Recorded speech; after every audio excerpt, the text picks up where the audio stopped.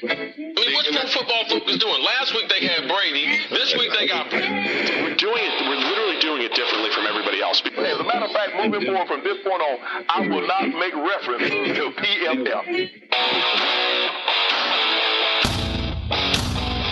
Do you not understand that they are that way because you're Joe Flacco? And you just like to discredit things that people deserve credit for. That you can't possibly be expected to defend that. Talk about the game, Sam.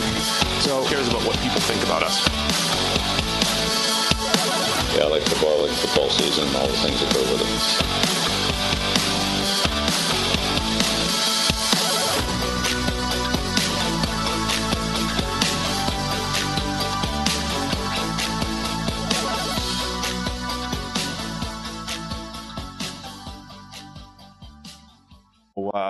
We're getting into all the wild card action here. Yeah, we are. You ready to go? It's true. All right. We only have 6 games to preview. And you think that's going to lead us getting Absolutely, we're going to do this under 2 hours. This show done in, we got this. 2.5 hours. But I've already derailed us with an idea. You've already derailed us with an idea, and I want to derail it with something else. All right, you start. I want to derail it. If you listen to yesterday's podcast, our kind of autopsies on the various head coaching demises, we were talking about Matt Nagy and how every time he opened his mouth, it got worse. And that Matt Rule is starting to push his way into that territory. Every time Matt Rule says something, it's like, why? That was bad. So you sent me this tweet. This is your fault, in fact. You sent me this tweet this morning from an account called the 4-Man Rush on Twitter. Matt Rule confirms on WFNZ that Rashawn Slater was not ideal tackle size, quote unquote, and they weren't comfortable, quote unquote, taking a guard that high. Also mentions that he has a mobile quarterback in LA. So essentially, when asked, why didn't you draft Rashawn Slater? Your offensive line is garbage. He replied, we thought he was a guard. Why? I mean, both parts of the answer are bad. Yeah, everything is bad. So I don't understand. Like this is part of the thing, right? Head coaching is 17 different jobs at the same time, one of which is PR communicator, like spokesperson, right? You can't be that bad. You can't see that. Okay, it's not that hard, right? This is a very easy thing. You have to know this question at some point is going to come up. I'm going to ask you to answer it. Why didn't Steve, as head coach and decision maker in Carolina, why did you not draft Rashawn Slater, a Pro Bowl / All-Pro caliber left tackle, at the top of the draft when you have a terrible offensive line? I mean, great season by Rashawn Slater. Clearly showed that he's a tackle. I mean, might not even have a tackle body, but he's a tackle. He had a great year. But we had a higher grade on J.C. Horn. J.C. Horn, we're happy with J.C. Horn. Yeah, he got hurt, but he's got a bright future here in Carolina. And J.C. Horn's our guy. We just loved him at 8 and liked him more than Slater. Had a higher grade on him. Yeah, it's really that simple, right? You don't even need to mention Slater. You just go, why didn't you draft Rashawn Slater? Absolutely love J.C. Horn. Couldn't pass up on a talent that high. That guy's going to be the cornerstone of our defense for the next 10 years. Highest grade of anybody. Like, it's easy. Everybody does it every single year. And instead, you're like, not only do you make it worse by acknowledging the premise of the question, you're like, yes, our offensive line is terrible. We do desperately need offensive linemen, but we thought he was a guard. Well, he clearly isn't a guard. He's just played like an all-pro left tackle. What are you saying? Stop it. I would give, so as we head into draft season, I would say I would give more of a pass to 8 players based off of whatever it is, right? So I don't think it's that bad to say, he doesn't fit our parameters for tackle, right? And to eliminate players. I think it's okay to eliminate players and not go for, say, what you would consider an outlier, because there's a lot of players to choose from. Now, admitting it and saying that he's a guard when he just played well tackle is an issue. But I care less about that part of it. I care more about when he said he's got a mobile quarterback. I mean, that to me, that's misunderstanding. I mean, as an NFL head coach, kind of misunderstanding just evaluating offensive line. Like, you're not evaluating Rashawn Slater because Justin Herbert is mobile, which, by the way, it just doesn't matter. How are you evaluating Rashawn Slater? Well, of course he was good. He has Justin Herbert back there running around. I mean, all of it's terrible. My point is, you can't do this on a weekly basis, right? You can't. This stuff matters, and the reason it matters is because once reporters start to understand that this is how the dynamic works, I can ask him literally whatever I want and he's going to say something stupid and I can just put it down in that's how I get clicks. It's going to snowball. And the reason it matters is because like an NFL coach, GM, they probably don't care about what the media says. Now they do, but they shouldn't. Owners actually care because owners hear that stuff and it's embarrassing, right? And that's the thing. If you show up to your fancy ass billionaires meeting, the owners meeting every year, you don't want to be the team coming in off a 2-win record where you just have to fire everybody again and the media around your team is a joke while, the other guys over there, their fancy playoff teams and wins and all this kind of stuff and all the news about their team is good. You don't want to be that guy, right? You don't want to be the embarrassed billionaire. You're not used to that. You're successful. Everything you touch turns to gold. And this is the one thing that turns to crap, right? And the way that gets worse is when your head coach goes out there and answers every question in a ridiculous way that makes everybody look bad. And then the stories just keep perpetuating. When John Mara had his press conference, somebody straight up asked him, like, is this the most embarrassed you've ever been about your franchise? Right? Which A, is a pretty ballsy question. But B, he was like, yes, it is. This is a train wreck right now. I thought it had sunk as low as it could get, and then it kept getting lower. And that's why I had to fire everybody. Like, you cannot answer questions in a way that is going to cause this to happen. And it really isn't that hard to avoid doing that. I think you really nailed it. You got into the head of the billionaire owners. Well, as I can empathize. That's with the billionaire owners. That's great. Jim Irsay came out with a really strong statement. Like, he was embarrassed. He had to put a tweet out there. He was very upset. They're going to work even harder to get back on track. They're going all in on big name players. Remember when he tweeted, but when they traded for Trent Richardson, he was like, blockbuster. We traded for Trent Richardson. He was very excited. So I'm expecting a lot of fantasy football editions for the Colts. Have you watched like a single minute of that in-season Hard Knocks for the Colts? Should that be a part of our job? Probably. I must watch, though, the last episode, the one where they get knocked out of the playoffs by the Jags. I haven't, but that feels like it would be worth watching just to see how that went down. Yeah, I'll check it out. I like this. So I posed this question, Sam, and we'll preview all the 6 games in 1 second here. At some point. But I was thinking of this the other day, right? What if every NFL team that's in the playoffs gets to draft one player from a non-playoff team? So it's in reverse order. You get the 7 seeds first and the 6 seeds and all the way down to the Titans and Packers at the bottom. So the Steelers are on the clock. I think this one's pretty obvious. As soon as I tweeted this out, a lot of people answered with the right answer. But imagine the Steelers taking Justin Herbert. Yes. For the playoff run. Immediately. Can we get this idea, NFL? You've got the difficulty of football is really difficult to just like integrate someone into a new system and all that stuff. But I would still take that chance. Justin Herbert with 1 week in the system versus Big Ben with 20. I mean, I tweeted something like that like 5 minutes after the Chargers lost and were booted from the playoffs. Like, can we arrange some kind of loan system where he goes to Pittsburgh and we get to see that instead? Oh, so we're both on the same page. I said, so Steelers would take Justin Herbert. What if the Eagles, the other 7 seed, took Lamar Jackson if he's healthy? Then you have Lamar and Jalen Hurts to prepare for. And then the 49ers would be interesting. I debated between A.J. Terrell because they could use corner help or Myles Garrett because I just want to see Myles Garrett play right next to Nick Bosa. Anyway, this would be... do we want to go through this any further? No, we don't have time. We actually have a hard out today of 2 hours. We do have a hard out. Because of the trivia? Yes, we do. Somebody said the Raiders could pick up Khalil Mack for the playoff run. Yes. Just imagine the stories here. We got to make this happen. Where's the commish? Where's Goodell?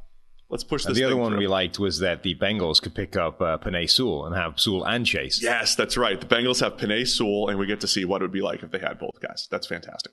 All right, so let's get into all the matchups. We'll go in order through Super Wildcard Weekend. So there's 2 games on Saturday, 3 on Sunday, and then a Monday night football game because why not stretch this thing out and make some more money, NFL. Las Vegas Raiders coming to Cincinnati this Saturday. It's the first game, 4:30. The Bengals are favored by 5, and the city's buzzing, Sam. The city is buzzing. It is different here. The Bengals made the playoffs a bunch under Marvin Lewis with Andy Dalton as the quarterback, but I don't think Bengals fans really believe they're going to win a whole bunch of games with Andy Dalton at quarterback. They're believing with Joe Burrow that good things can happen here in Cincinnati. So Bengals favored by 5 here at home. Yeah, there is a belief about this team now that I don't think ever really existed with Andy Dalton, for good reason, right? Andy Dalton was one of those quarterbacks who was good for a while. That was in 2015. He was really good, where he had that supporting cast of really good receivers, pretty good offensive line, like the peak supporting system for him, and he had his best season. But you knew there was a level, like a ceiling to how good he could be. Whereas Burrow, there isn't one really yet. I mean, he only missed out being the number 1 graded quarterback in the NFL this season because he sat down in week 18 and Tom Brady played a game and jumped him. But the second half run, and particularly whenever they gave him the ball, right? Whenever they actually put the game in Joe Burrow's hands and said, go nuts, instead of let's ride Joe Mixon on first down every time, he got better. And the Burrow to Jamar Chase, to T. Higgins, to Tyler Boyd, Joe Mixon as well, if the offensive line can just hold its head above water, that offense is potentially just devastating in a way that it never was with Dalton and the rest of those guys. The last time the Bengals won a playoff game, January 6th, 1991. So you've seen those superlatives, no one has ever texted about a Bengals playoff win, because text messaging was invented in 1992. I went back. I was actually watching a little. They lost this game, but they played the Raiders in the 1991 playoffs, lose. So this was, they still hadn't won. Their last win was before this. That was Bo Jackson's last game. So the last time the Bengals won a playoff game, Bo Jackson still had healthy hips and everything. So it was in that game that he wrecked his hip. It was Bo Jackson's last game, was a playoff game. I believe it was his last game, or his last season, his last run was a playoff game against the Bengals. Was in that year that they played the Bengals. Yeah. I was watching that. That was the game that he wrecked his hip. Yeah. And the Bengals had they didn't lose. I mean, they didn't win. Their last win was the year before that, actually. So yeah, there's some excitement over here in the city. Are the Raiders getting overlooked here? Because I don't want to say they stumbled into the playoffs, but they win this game Sunday night against the Chargers. I think most people coming out of that game are talking about the Chargers. They're talking about Justin Herbert being unbelievable and Brandon Staley being an idiot. I mean, that's the talk of this game. And oh, by the way, it's the Raiders who won the game and they're going to the playoffs. I do wonder how much that intense Sunday night game, though, will wear on them coming back with this first game on Saturday. Does that extra day matter? All that stuff. Matchup wise, Max Crosby. I mean, if you guys tuned in to the PFF Award Show last night live on YouTube, we talked about Max Crosby quite a bit. Breakout player candidate, defensive player of the year candidate, over 100 pressures. Can he be one of those difference makers that is getting to Joe Burrow here? Potentially. I mean, that I think is the Raiders' key to winning this game, is that pass rush going up against Cincy's offensive line, which was never good, but has been forced into the bench a bit and is depleted and is worse than it was when it wasn't good. That's the thing. This is kind of, the Raiders I think are being overlooked, and they have been for a while, but they've been able to win with their backs up against the wall. And having Darren Waller back makes an impact. He didn't have a huge amount of production, obviously, against the Chargers, but he is a difference maker in that offense. And they have been able to overcome the odds and win these games where they weren't really supposed to. The Raiders are supposed to be dead and buried at this point, and they weren't. They managed to come back. And so that game obviously was really close against the Chargers, went to overtime, went down to the final seconds. But the Raiders were the team landing the punch every time, right? The Chargers were sort of just about able to answer every time. And then it took an improbable and crazy sequence of Justin Herbert completing 4th and long every time it came up to just hang in there and survive that game. So you can kind of look at it in one way and say, the Raiders should have won that game more comfortably than they did. But Joe Burrow is a better quarterback than Derek Carr right now. The Bengals receiving core is dramatically better than the Raiders receiving core, even with a healthy Darren Waller. The real differentiator in the Raiders' favor is that they have this devastating pass rush, and both offensive lines are not particularly good. But one of them has a much harder job to hold up than the other one. What a ridiculous season for the Raiders. Even outside of the stories and the craziness that happened, just the flow of the year. They start 5-2, then lose to the Giants, crushed by the Chiefs, crushed by the Bengals. Kind of late. I mean, it was a little bit closer than the 32-13 score in this Bengals game that was in Vegas. So it looks like the Raiders are pretty much done. They beat the Cowboys on Thanksgiving in overtime. And then it looks like they're done again. They lose to the football team. Crushed by the Chiefs again. Okay, the Raiders are done. And since that time, beat the Browns by 2, Broncos by 4, Colts by 3, and then the Sunday night game where they win by 3 again against the Chargers. So the Raiders, if nothing else, battle-tested, resilient. That's the one thing going for them. This is one of those things beyond, because look, I don't think the on paper or on your computer or on Premium Stats 2.0, all a part of your PFF Elite package, I don't think there's a lot pointing in the Raiders' direction here. So I'm going to go beyond the numbers. This is one of those resiliency factor, battle tested, all of these intangible type of things that the Raiders have gone through this year. That's kind of like their hope in this, I think. As far as on the field goes, I continue to point to Derek Carr throwing the ball down the field, right? There was the point in the middle of the season where I think he got a little bit more conservative. Derek Carr is a capable downfield passer, and they need to find a way to create some explosive plays here because I expect the Bengals to score a lot of points.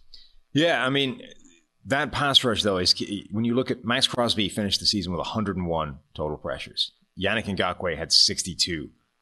Those two alone, 163 pressures is a crazy total for a pass rush duo. Like the Aaron Donald, I think, is second in the NFL in total pressures with 87. So essentially, they have, two of the top 3 pass rushers. If you even it out like that, if you split it and just 50-50, you're talking 80 odd pressures each. That it's 2 and 3 essentially.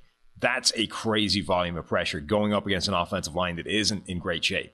I think Jonah Williams can hold his own against Ngakoue, but that does free up Max Crosby again against players that aren't capable necessarily of blocking Max Crosby. In this particular game, though, too, they need to actually tackle Burrow. Like if they're going to get pressure, I think it's more than just pressure because he has been making electric plays under pressure, breaking out of sacks. It's one of those sometimes when you're facing a mobile quarterback, when you're facing Russ or you're facing Lamar. Remember the Steelers a couple weeks ago when they faced Lamar? It looked like they focused all week. Like if you get a hand on Lamar Jackson, do not let go. He will slip out of tackles. Just stay under control and make sure you finish the play. However you emphasize that, the Raiders need to emphasize that with Burrow because he has been breaking free from sacks and the whole thing. So if Crosby wins and gets upfield and kind of gets in his face and Burrow just steps up and avoids the pressure, like that's not enough. I don't think the way Burrow's playing right now and the way, Jamar Chase is playing and the way some of those playmakers are playing as far as getting open down the field. So find a way to finish those plays because Burrow is trying to make some hero plays. He's still taking more sacks than you would like when he is under pressure. Those are potential difference makers for this Raiders defense. Yeah, and Burrow's play under pressure generally is a big thing in this game because we know play under pressure generally is a little bit volatile, but his average depth of target when he's under pressure is through the roof. It's like 12 yards. He's got a massive big time throw rate under pressure. He's averaging, a ton of yards per attempt under pressure, but he does take those sacks. There's very much a boom or bust nature of what could happen if you do get Joe Burrow under pressure, and they probably will get him under pressure a reasonable amount. I think he's definitely, he said when they made that big play against the Chiefs, the 3rd and 27, just heaved it up at Jamar Chase. He basically said himself afterwards, right? It's like that meme, F it, Jamar's down there somewhere, fire it out there, right? Yeah. That's kind of how he plays when he's under pressure. It's like, play's breaking down, find Chase, and just put the ball somewhere near it, right? And generally that's been working pretty well, but that is a high-risk strategy that in a single playoff game can easily come back to bite you, 1 or 2 times a game, and that's the difference.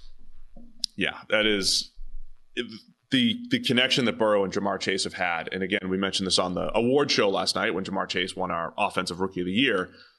He is winning down the field, obviously, but also winning after the catch.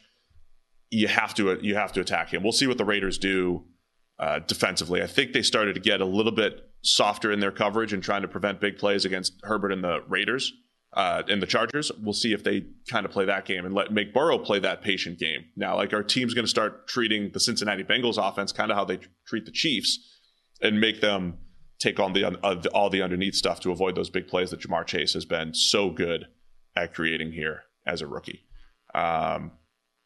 Anything else about this game that stands out? It's supposed to be cold. Derek Carr, a couple of years ago, when Jack Del Rio was his former coach, was analyzing for ESPN. He's like, "Oh, Derek's not good in the cold." Derek did not take too kindly to that statement. But it's going to be freezing here in Cincinnati, and Derek Carr does not have a good history from a grading standpoint in cold weather. Yeah, it's a low sample size, but it is true. So far, Derek Carr has been bad when it's been very cold, and it will be, in theory, very cold for this playoff game. And yes, the Cars generally didn't take it well. The Cars generally don't take criticism well. It's not their thing. I have been attacked by the Cars. Been attacked. I believe I have as well. Nice. Yeah. You know the way like some people put sort of inspirational quotes on the wall, or, you know, like a kind of mood wall of things, you know, yeah. Good. It's usually positivity, right? Things to inspire you. I'm pretty sure that the Cars just have like a basement full of like all the negative crap that's been said about them. Just printed out negative tweets. Yeah. Just plastered on the wall. You know, bulletin board material is their entire like wall. Just everything mean that's ever been said about so them. Matt Nagy has wallpaper made up of his like old call sheets and stuff like that. The Cars have just mean every tweets. Bad tweet and press clipping and everything negative that's ever been said about them. Somehow like screenshot, you know, Rex Ryan going on a rant about him, just plaster that up. I also saw, was it Kevin Clark put out the tweet that Derek Carr had back in November, that when the Raiders make the Super Bowl, David Carr had a tweet that when the Raiders make the Super Bowl, he'll make the case that Derek is not only the most valuable player in the league, but the most valuable player in the history of ever, basically. The most valuable player in history. And the sentiment was about like everything that the Raiders have gone through, and Derek has helped keep it together. But, you know, David doesn't always come at it with the most unbiased take here. No. So 5 points here. Do the Bengals cover this? Do the Raiders have a chance to pull this upset here? I mean, they have a chance. Look, I didn't think they would win the game last week. True. And they were the better team basically throughout that game. And as I said, only Justin Herbert prevented that from being done much earlier than it was. So yeah, they have a chance. I, again, don't think that they are the better side. I do think that pass rush has the chance to even it all out, right? I think that generally speaking, the Bengals are better across the board almost, but the pass rush is the big equalizer. If Max Crosby goes off, and he has gone off against guys that are inferior to him, like they can get Burrow under pressure, cause some problems, and that's it. PFF, the Bengals offensive line has improved from a pass blocking standpoint. Last year, they ranked 27th in PFF pass blocking grade. This year, 25th. So the Bengals did move up 2 spots in pass blocking. So again, that entire offseason debate about Burrow and Penei Sewell and protecting him and all that stuff, the down-to-down pass blocking of the Bengals has not really improved a whole lot. The Bengals have been able to overcome it because of their playmakers and Burrow's playmaking. We'll see if that comes back to bite this year, though, because it still is, this week, it still is a weakness. Who are you taking to, who's going to cover the 5 here? Let's go with the Raiders covering the 5, but Cincinnati So this win. is going to be another good, intense game. I think so. For the Raiders. How about the Raiders going up? The people that debate, by the way, PFF.com, Doug Kyed. I was shocked by this, actually. Yes. PFF.com, Doug Kyed interviewed several NFL executives, people from PFF like us, with this pretty common question. Now, Justin Herbert or Joe Burrow. We did a whole daily on this a few weeks back. Everybody took Joe Burrow. All the executives. So coaches and players, I think. Was it players he spoke to as well? The non-executive people were much more evenly split. Though still favored Burrow, I think. But all the executives he spoke to chose Joe Burrow over Justin Herbert. And this was done after the Sunday Night Football game. So, like, people had just seen Justin Herbert almost single-handedly drag his team back to a win that they had no business getting, with that sequence of 6 for 6 on 4th down for 100+ yards, and played incredibly well. People had just seen that and went, still taking Burrow. I'm amazed that they went that way.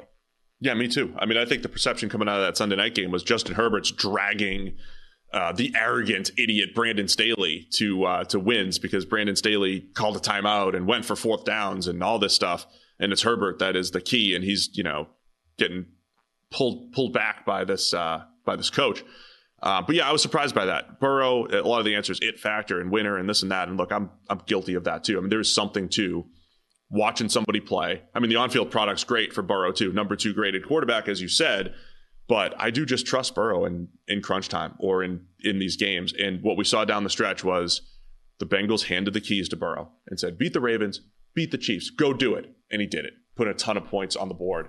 So I think our buddy, Dan Orlovsky, had a tweet that was sort of, it pulled out all the games that Burrow had that were must-win games. Got to have it games. Have to have it games is how he phrased it. Now, like non-Jets games. Yeah, he added somebody in the tweet, which I might be reading this wrong, but it suggests to me that was the guy that first came up with these numbers rather than Dano. But I don't know that. He may be in, and he's just tagging that guy. You're anyway. giving Dano credit, and maybe someone else deserves it. Correct. I don't know. So either Dan Orlovsky or somebody called Paul Hembo came up with this. But 2019 LSU against Alabama, Georgia in the SEC title game, Oklahoma in the semifinal of the college football playoffs, and Clemson in the national title game. And then this year, the Ravens and the Chiefs in those 2 games at the end of the season where you lose either one of them, you're not in the postseason. Go home. In those games, Burrow is 6-0, won them all. 2,669 passing yards, which is 444 per game. 27 touchdowns and no interceptions. So in the games in Burrow's career where essentially he's had to win or go home, no more season, he's been perfect. I mean, it seems pretty legit. And we have another one this weekend. We'll see if the legend continues. I'll take the Bengals to cover. You're taking the Raiders to keep it close here. Should be an exciting game. And like I said, Cincinnati's buzzing here. And I'm excited, good for the Raiders after all this season. Just an impressive finish for that team. We'll see if they can keep their season alive. Do you want a chance, though? Do you want a chance to win the ultimate game day feast? I'm sure you do.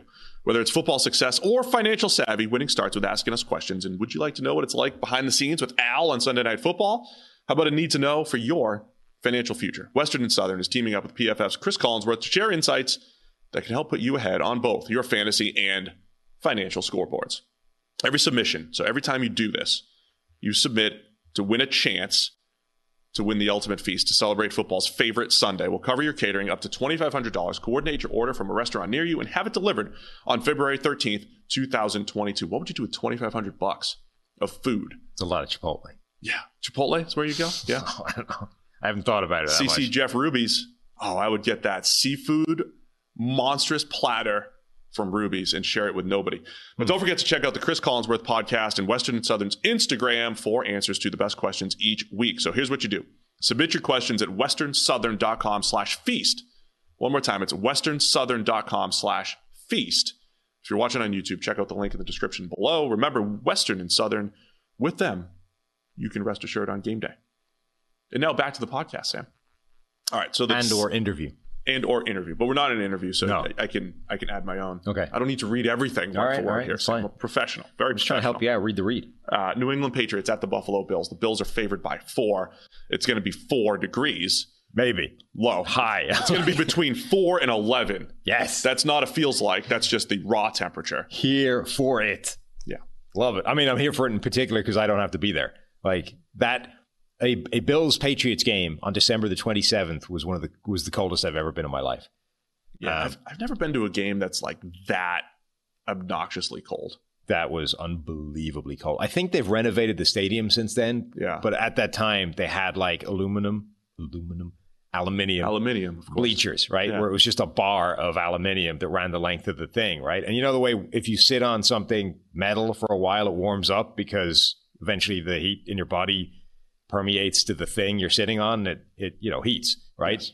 But at some point, if there's large enough thermic mass, it doesn't. It just sucks the heat out of you endlessly, and you and the other people there cannot generate enough heat to raise the temperature of this giant block of metal, right? So all that happens is you sit on this thing, which is like minus 1,000,000, and you slowly freeze to death. And when you go in there, they're selling these like seat cushions, but they're selling them for like $30 or something. Like, I'm not paying $30 for a tiny cushion. The hell with that. After about a half an hour, you're like, give me 5 of them. I'll deal with it. And And it was windy as well. There was like stuff airborne. It was the game where somebody almost missed an extra point short, and that was before they moved it back. Yeah. It was like when it was a 15-yard 21 kick. yarder. Yeah. That was hellish. And this week, it might be the same. You don't have the wind factor, though. I mean, just the difference between this game and the Monday night Buffalo game, that had 50-mile-an-hour wind gusts. Yeah. This one is just cold. Really cold. I didn't realize Stephon Diggs, somebody asked him if Josh Allen needs to take a little something off his passes in the cold, and Stephon Diggs agreed. That was coming out of, I came to that conclusion on my own. It looked like Josh Allen was throwing lasers, and he had Diggs wide open a couple weeks ago in a really cold game. Was it Panthers maybe? And Diggs dropped it. And I'm like, I feel bad giving Diggs a drop when I look at this. I just don't. The quarterback needs to do a better job there. I find that interesting. Mina Kimes coming up with the take that Josh Allen, that they need to build a dome for him in Buffalo to maximize his ability. Couldn't disagree more. If you're trying to maximize his stats, yes, it would be. But there's a reason why Buffalo's number one. I think Allen becomes more potent as a weapon in hideous weather conditions. Yeah, because you don't have a guy that can do what he can do. And here's why. It's not just because he can cut the wind with velocity and all that stuff. It's also because he adds value as a runner. Yes. You can pivot your game to run through Josh Allen in the design run game. In any way, like regardless of the weather. That's the thing, right? There isn't a set of weather conditions you can put out there where Josh Allen isn't a more dangerous quarterback than the opponent. Everything, no matter what, whether it's rain, wind, crappy, cold, whatever it is, he becomes the better quarterback in terms of skill set because you don't have a guy that can do what he does. Yeah, so that's where I think you're going to probably talk a little bit about, hey, Buffalo's run defense against New England's rush offense and all that stuff. I think Buffalo's answer has to be is leaning on Josh Allen once again, like they did in New England a couple weeks ago, but him as a runner, both in the design game and if you just let him run around and scramble. That means New England's got to have to be, as they usually are, pretty disciplined in their pass rush lanes and all that fun stuff. But I think it's another one of those games where it's like Mac Jones within the system. Can he make enough throws within the Pats system versus Josh Allen just trying to take over this game? And I think it comes down to that and Josh Allen's volatility. Does he try an ill-advised lateral again? Does he try to do too much here with in the playoff game? That's the concern, right? The Bills have built this offense on the shoulders of Josh Allen, justifiably so, right? They're paying him a ton of money.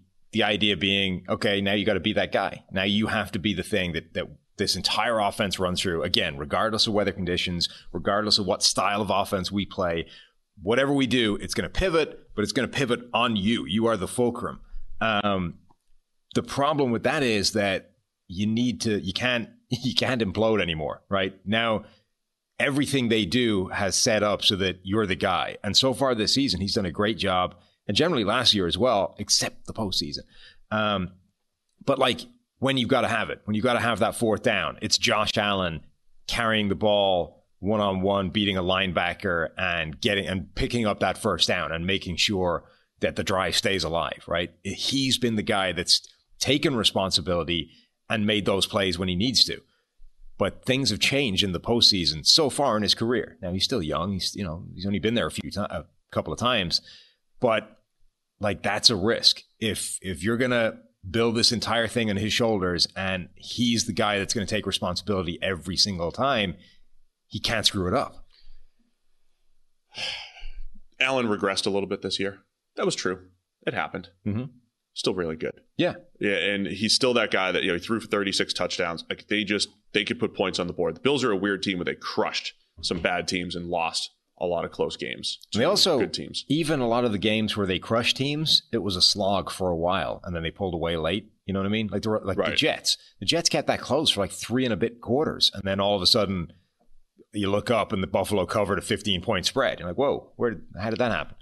The part of Allen's game, though, that even his biggest supporters, I think, missed on was the impact he would have as a runner. Yeah. And this year, dude, he ran for 763 yards. He's the highest graded quarterback in the 92.2 rushing grade, which is insane. 52 first downs, right? So you're talking, 3 or 4 per game here. He has more carries, right, than their running backs.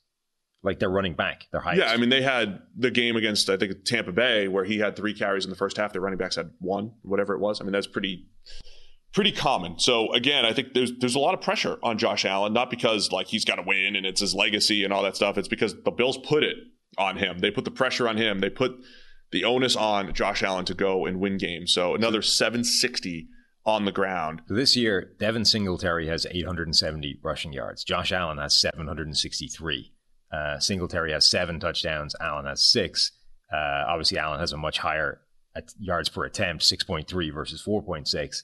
Like and also the other thing is, it isn't just what you see with a lot of quarterbacks where, you know, they're rushing threats, they get them on the edge in those read option looks, and then they get a ton of yards before anybody gets near them, right? Allen, when he runs, he's beating people in the open field, and both with moves and running the hell over them. He's averaging 3.6 yards per carry after contact. That's like a high-end running back number. Again, it's higher than Singletary, who's averaging 3.1. He's broken 35 tackles on his carries. He's only carried the ball like 71 times. He's basically breaking a tackle every other time he touches the ball. Yeah. I mean, I don't want to oversimplify this game, but I think the winner will be determined by what happens with the most volatile Josh Allen plays. He had 4 or 5 big-time throws in the last game against the Patriots, a couple big runs in there as well. I mean, we might be talking about 6 to 10 plays of Josh Allen going either way that determine this game. On the other side, what does New England do offensively? The Bills do a really nice job in the pass game. They did a nice job slowing down New England's passing attack in the last matchup, and they didn't have to slow the passing attack in the first matchup in Buffalo. It might not be as windy, but it's another one of those games where it's Mac Jones throwing the ball in difficult conditions. It's difficult to throw. It's difficult to catch. So how much will the Patriots actually put on Mac Jones' plate here? Will they try to throw the ball down the field? It's still a very tough Buffalo pass defense. Yeah, and so there's a lot of threads to this game. Obviously, the Josh Allen one we just talked about. Mac Jones needs to play well. Like the Patriots are the range of outcomes for New England this season has generally been how well is Mac Jones going to play. If Mac Jones plays pretty well, and even forget the idea that they haven't necessarily asked as much of him as certain other quarterbacks. If he just plays well, the Patriots are a very hard team to beat. When he doesn't play well, it's a lot more open. And, you know, the Bills have been able to beat them. They have lost some games where Mac Jones hasn't played that well, and he hasn't played well down the stretch. We've got one game where Mac Jones showed up and looked good. The other 4 or 5 in the last 5-6 weeks have been rough. So they desperately need Mac Jones to have a game that looks more like he did for the first half of the season than he did down the stretch if they're going to win. Like, if I think generally almost like unless Josh Allen implodes, if Mac Jones doesn't play well, the Patriots are just not winning this game unless they run the ball. Like, unless it looks like the first game where they only ask him to pass 3 times. Jalen Mills might not be able to go for New England. He's done a decent job at corner for them opposite J.C. Jackson this year. So there are some question marks there as far as, you know, Mills doesn't have the best history in his career, but it's another one of those, the Patriots kind of got more out of him than we've seen in the past. The other key here, New England's pass rush. I mean, the times when teams have given Josh Allen and the Bills some problems, they have gotten some pressure up front, whether it's schemed up blitzes or just winning, particularly on the interior. Matthew Judon, after a really good start to his season and a whole bunch of sacks and a whole bunch of buzz, it hasn't really been great down the stretch here. So I think the Pats need to figure something out defensively up front and figure out that balance. Do you want to send 5 or 6? Do you want to play that Lamar strategy of sending extra bodies so that you can actually and with gap discipline actually keep Allen in the pocket? Or do you want to sit back in zone, make him play that patient game that we've seen teams do throughout the year? I think the way the Patriots mix this up defensively will be part of that cat and mouse game that will be fun to watch. So, and then obviously the other element is, can Buffalo's defense stop that New England ground game? Right. That's been the thing that determines. I still think there's a very real element to this Buffalo defense that's very good, but has struggled against teams that are really good at establishing a physical run game. Tampa Bay, Indianapolis, the Patriots in that first ridiculous weather game. That's going to be New England's game plan, right? Let's establish this ground game. Let's try and get our running backs going. Let's not ask Mac Jones to do too much. let's absolutely crush them up front. And the Buffalo Bills need to show they can stop that. Like, they didn't really in that first game. I know that the stats were a little bit skewed by one big run. They did get some stops late in the game, but generally the Patriots won that part of it. The second game was way better. Like, now you're 1-1. So this next one is the decider. It's the rubber match. You got to show that you can beat them again. Buffalo has improved their overall run defense grade this year, but they do have some disastrous games in there. And it's against the Colts. That game they got crushed. Bad one against the Falcons. Bad grade, 42 grade run defense grade against the Patriots in the Monday night game in Buffalo, against the Titans, and then against the Patriots again. Even though they won 33-21, still did not do a great job up front. I'll be watching to see how much the Patriots put on Mac Jones' plate. Do they try? Is it just run, pass, over and over and over again? Not 3 passes, but are they trying to keep Mac Jones' attempts at 20? Are they trying to keep it at 25? Or are they going to take what the defense gives them? Because I think Buffalo will sell out a little bit more against the run here in this particular game. I mean, they're going to have to, I think. Like, if you're the Bills, you have to trust that your pass defense, which is still probably the number one in the NFL, even without Tre'Davious White, you have to trust that Mac Jones isn't probably going to beat you over the top, or at least, in the world of Bill Belichick, right? Like, take away what they want to do. If you get beaten by the second thing, if you get beaten by plan B, okay, it's probably still the best way of doing it. If you're Buffalo, it's the highest risk in that if there is a big play in there, obviously those are massive, but you have to trust that stopping what they want to do, running the ball, is a better option than making sure Mac Jones doesn't beat you. Like, just trust that your defense can hold up against Mac Jones over the top and stop the thing that they want to try and establish. Just to finish the 1 point, Matthew Judon in the last matchup, 1 pressure on 38 pass rushes. Patriots have to do a better job up front if they're going to slow Josh Allen. I don't think they're going to do it. I think the Bills, the AFC champions, they're going to win at home. I don't know if they cover the 4. I think that it will be another good close game. I mean, the Patriots won by 4.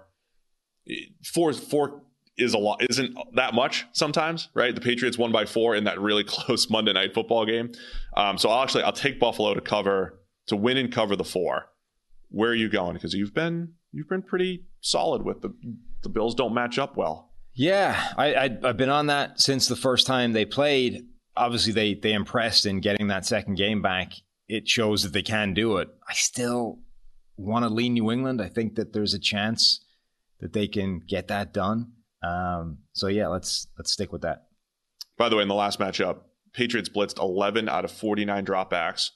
Allen had a 90.9 grade against no blitz, 90.8 when they did blitz. There was no real difference. But I think that strategic matchup there of how New England tries to handle Josh Allen is going to be great. So I'll take Buffalo. You're taking New England? Yep. You said? All right. You're sticking with New England. Speaking of sticking with stuff, cheers to 2022. And resolutions that you can keep. Stick with it the entire season, the entire year. How about having clean and shiny balls all year round, Sam? How about that?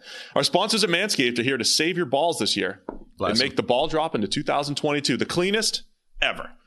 Set your first New Year's resolution with good intentions and join 4 million men worldwide who trust Manscaped with our exclusive offer. You go to manscaped.com, use the promo code PFF for 20% off plus free shipping. That's right, 4 million men all doing the same thing. Trust in Manscaped, and I assume they're all using the PFF promo code. You would hope 20% off. Plus that free shipping. It's new year, new me with the global leaders in male grooming. This year, take your grooming to the next level with their Performance Package 4.0. In addition to their new ultra premium body wash. The body wash solves 3 problems for the perfect addition to your daily grooming routine, but in the shower. Body wash smells great. It's cologne infused with aloe vera, and sea salt keeps your skin feeling clean, nice, and moisturized. Those 3 things, pretty important. To complete the set, Manscaped threw in the Shed travel bag and the anti-chafing boxer briefs as free gifts to keep all your goodies stored comfortably. It's well written. Whether your resolution is to work out more or travel to new places, be sure to travel to manscaped.com for our exclusive offer. Cheers to new balls in 2022. So you get 20% off plus the free shipping with the code PFF at manscaped.com. It's 20% off, free shipping, manscaped.com. Use the promo code PFF. New year, new pubes in 2022 with Manscaped. You never know how it's just going to roll through it. Yeah. In this. It's good. It's great. I want... Yes? I don't want this, but if people have tried it and feel, I don't want feedback, but I like to hear that our listeners are getting value here. Here, yes. Do not want visual evidence. No, I'm just saying, you want to hear feedback. Just like send a check mark or something. Like, good. Right. Good. Let us know Manscaped. in the vaguest terms possible. Do you appreciate Manscaped? Yes, appreciate. Check mark. Just send a check mark to the email. We've done it because I think it's a good deal. 20% off. And we're on to the 4.0, the lawnmower. Thing's legit. We're also on to the Sunday games. Philadelphia at Tampa Bay. Bucks are favored by 8.5. Sounds like there'll be some rain and wind, 20 to 30 mile an hour winds here in Tampa Bay. I do think, obviously you've got a pass first team in the Bucks. You have a run first team in the Eagles. Anytime you get that weather game, it should be in the underdog's favor. It kind of brings the game a little bit closer, and especially the way the Eagles play football with their rushing attack, with their offensive line. They might have a chance here to pull the upset in Tampa Bay. Yeah, I think it makes it more interesting, not less, the weather in this game, because I do think it probably plays towards Philadelphia's advantage, not just because it kind of neutralizes a little bit of that Tom Brady, Tampa Bay passing attack, but also I think weather, it makes it a more run-heavy, run-focused game anyway, but I think it also favors the team running rather than the team stopping the run. Does that make sense? Like the loose footing, slippery conditions, not ideal surface type of conditions, I think favors the team with the ball, not the team stopping the ball. Now, the big thing in this game is that you've got Philadelphia, one of the best run blocking offensive lines in the league this year, going up against Tampa Bay and, 900 pounds of Vita Vea in the middle.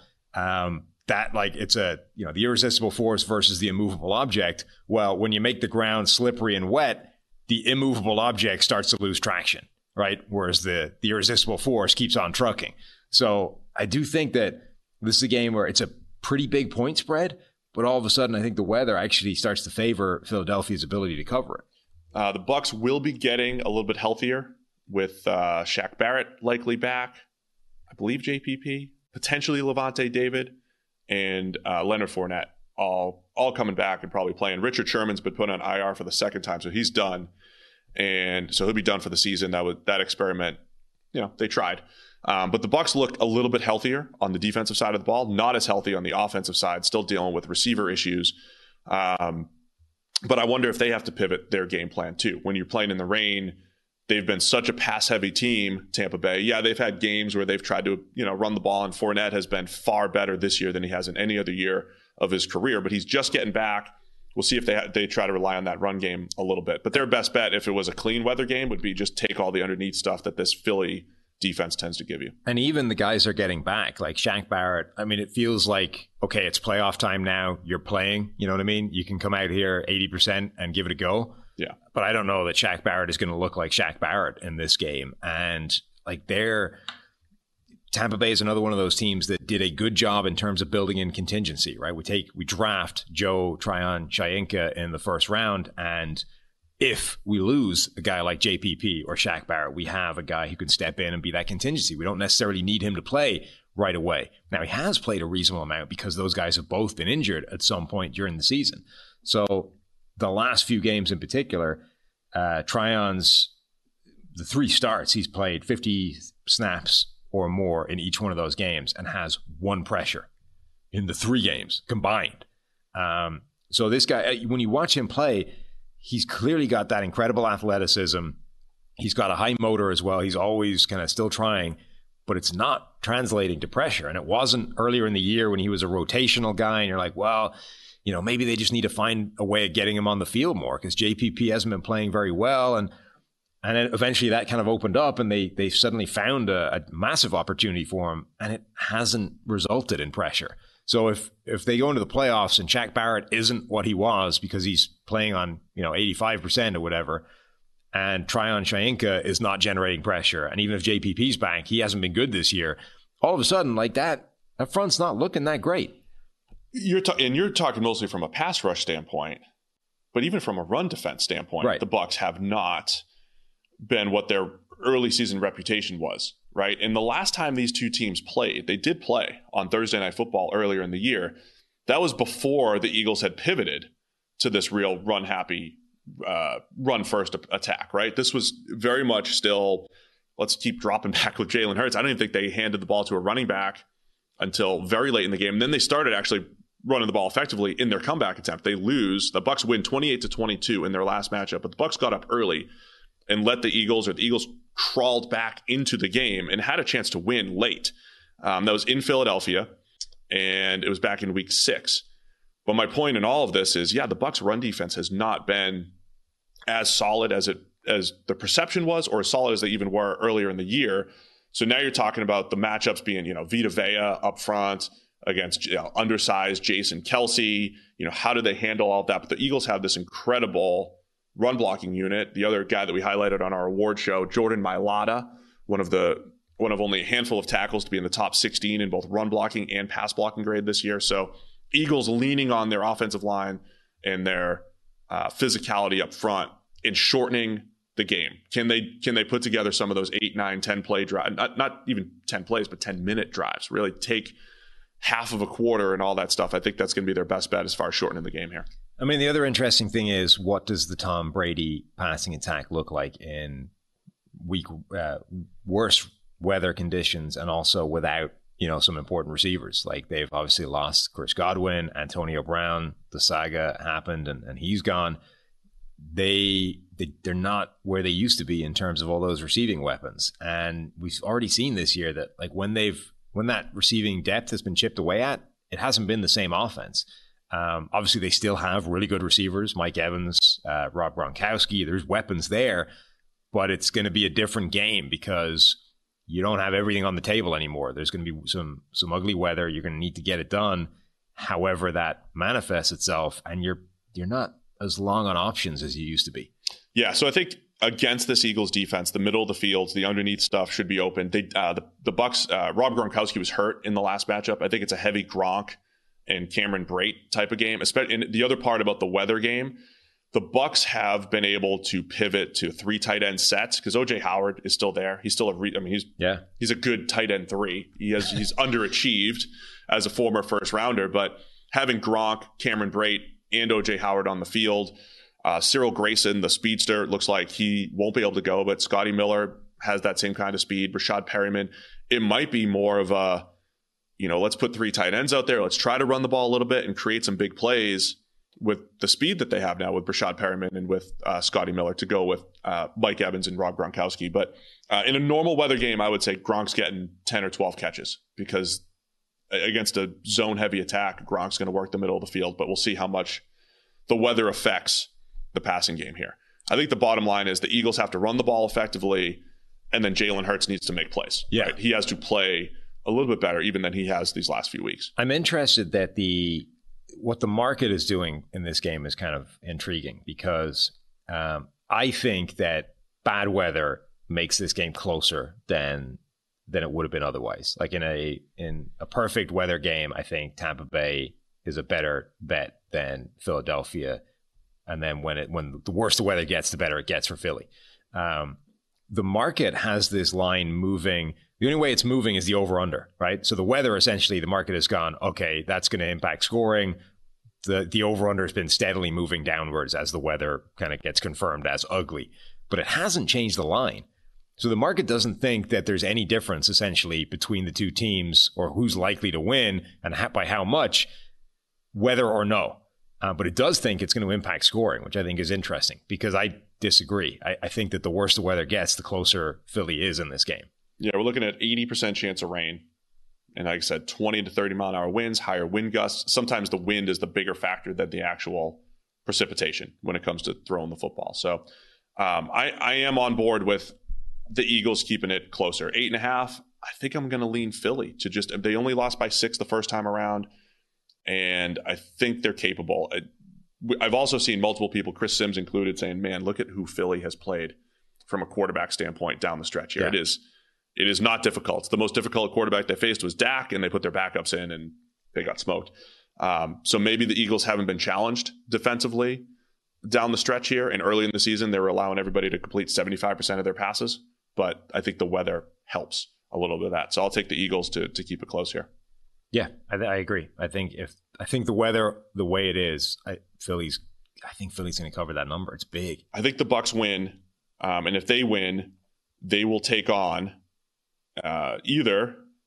they'll most likely take on the Dallas Cowboys, who are favored against the 49ers. But this might be the absolute game of the week. We'll talk about it in a second because we're talking playoffs, and we're going to talk DraftKings Sportsbook, an official sports betting partner of the NFL. They're kicking the playoffs off with a huge offer. Counting down to Super Bowl 56, new customers can get 56-1 odds.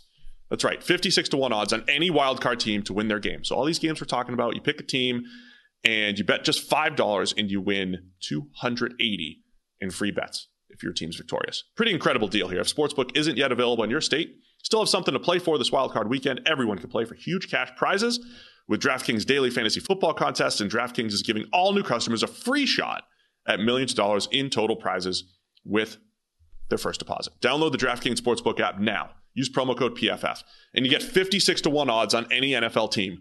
Bet just $5 and win $280 in free bets if your team wins. It's promo code PFF this wildcard weekend at DraftKings Sportsbook, an official sports betting partner of the NFL. Must be 21 or older. New Jersey, Indiana, or Pennsylvania only. New customers only. Minimum $5 deposit, $1 wager required, one per customer. Restrictions apply. See DraftKings.com/sportsbook for details. Gambling problem? Call 1-800-GAMBLER.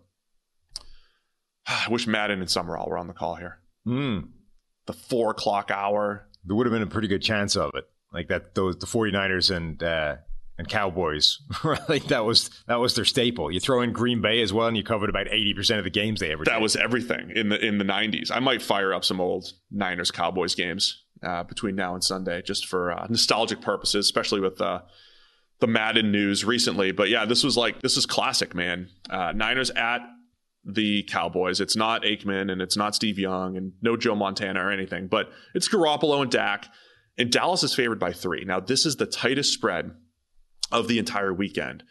And there are some people who think Dallas is the best team in the NFC. And I don't think that's a crazy thing to think that Dallas is right up there with the Bucs and right up there with the Packers as the best, most well-rounded team. But the Niners, especially since about week 7 when they got healthy, they're probably the best wildcard team in the entire NFL right now and the most dangerous. So this could be the absolute game of the week. Niners at the Cowboys, with the Cowboys favored by a field goal.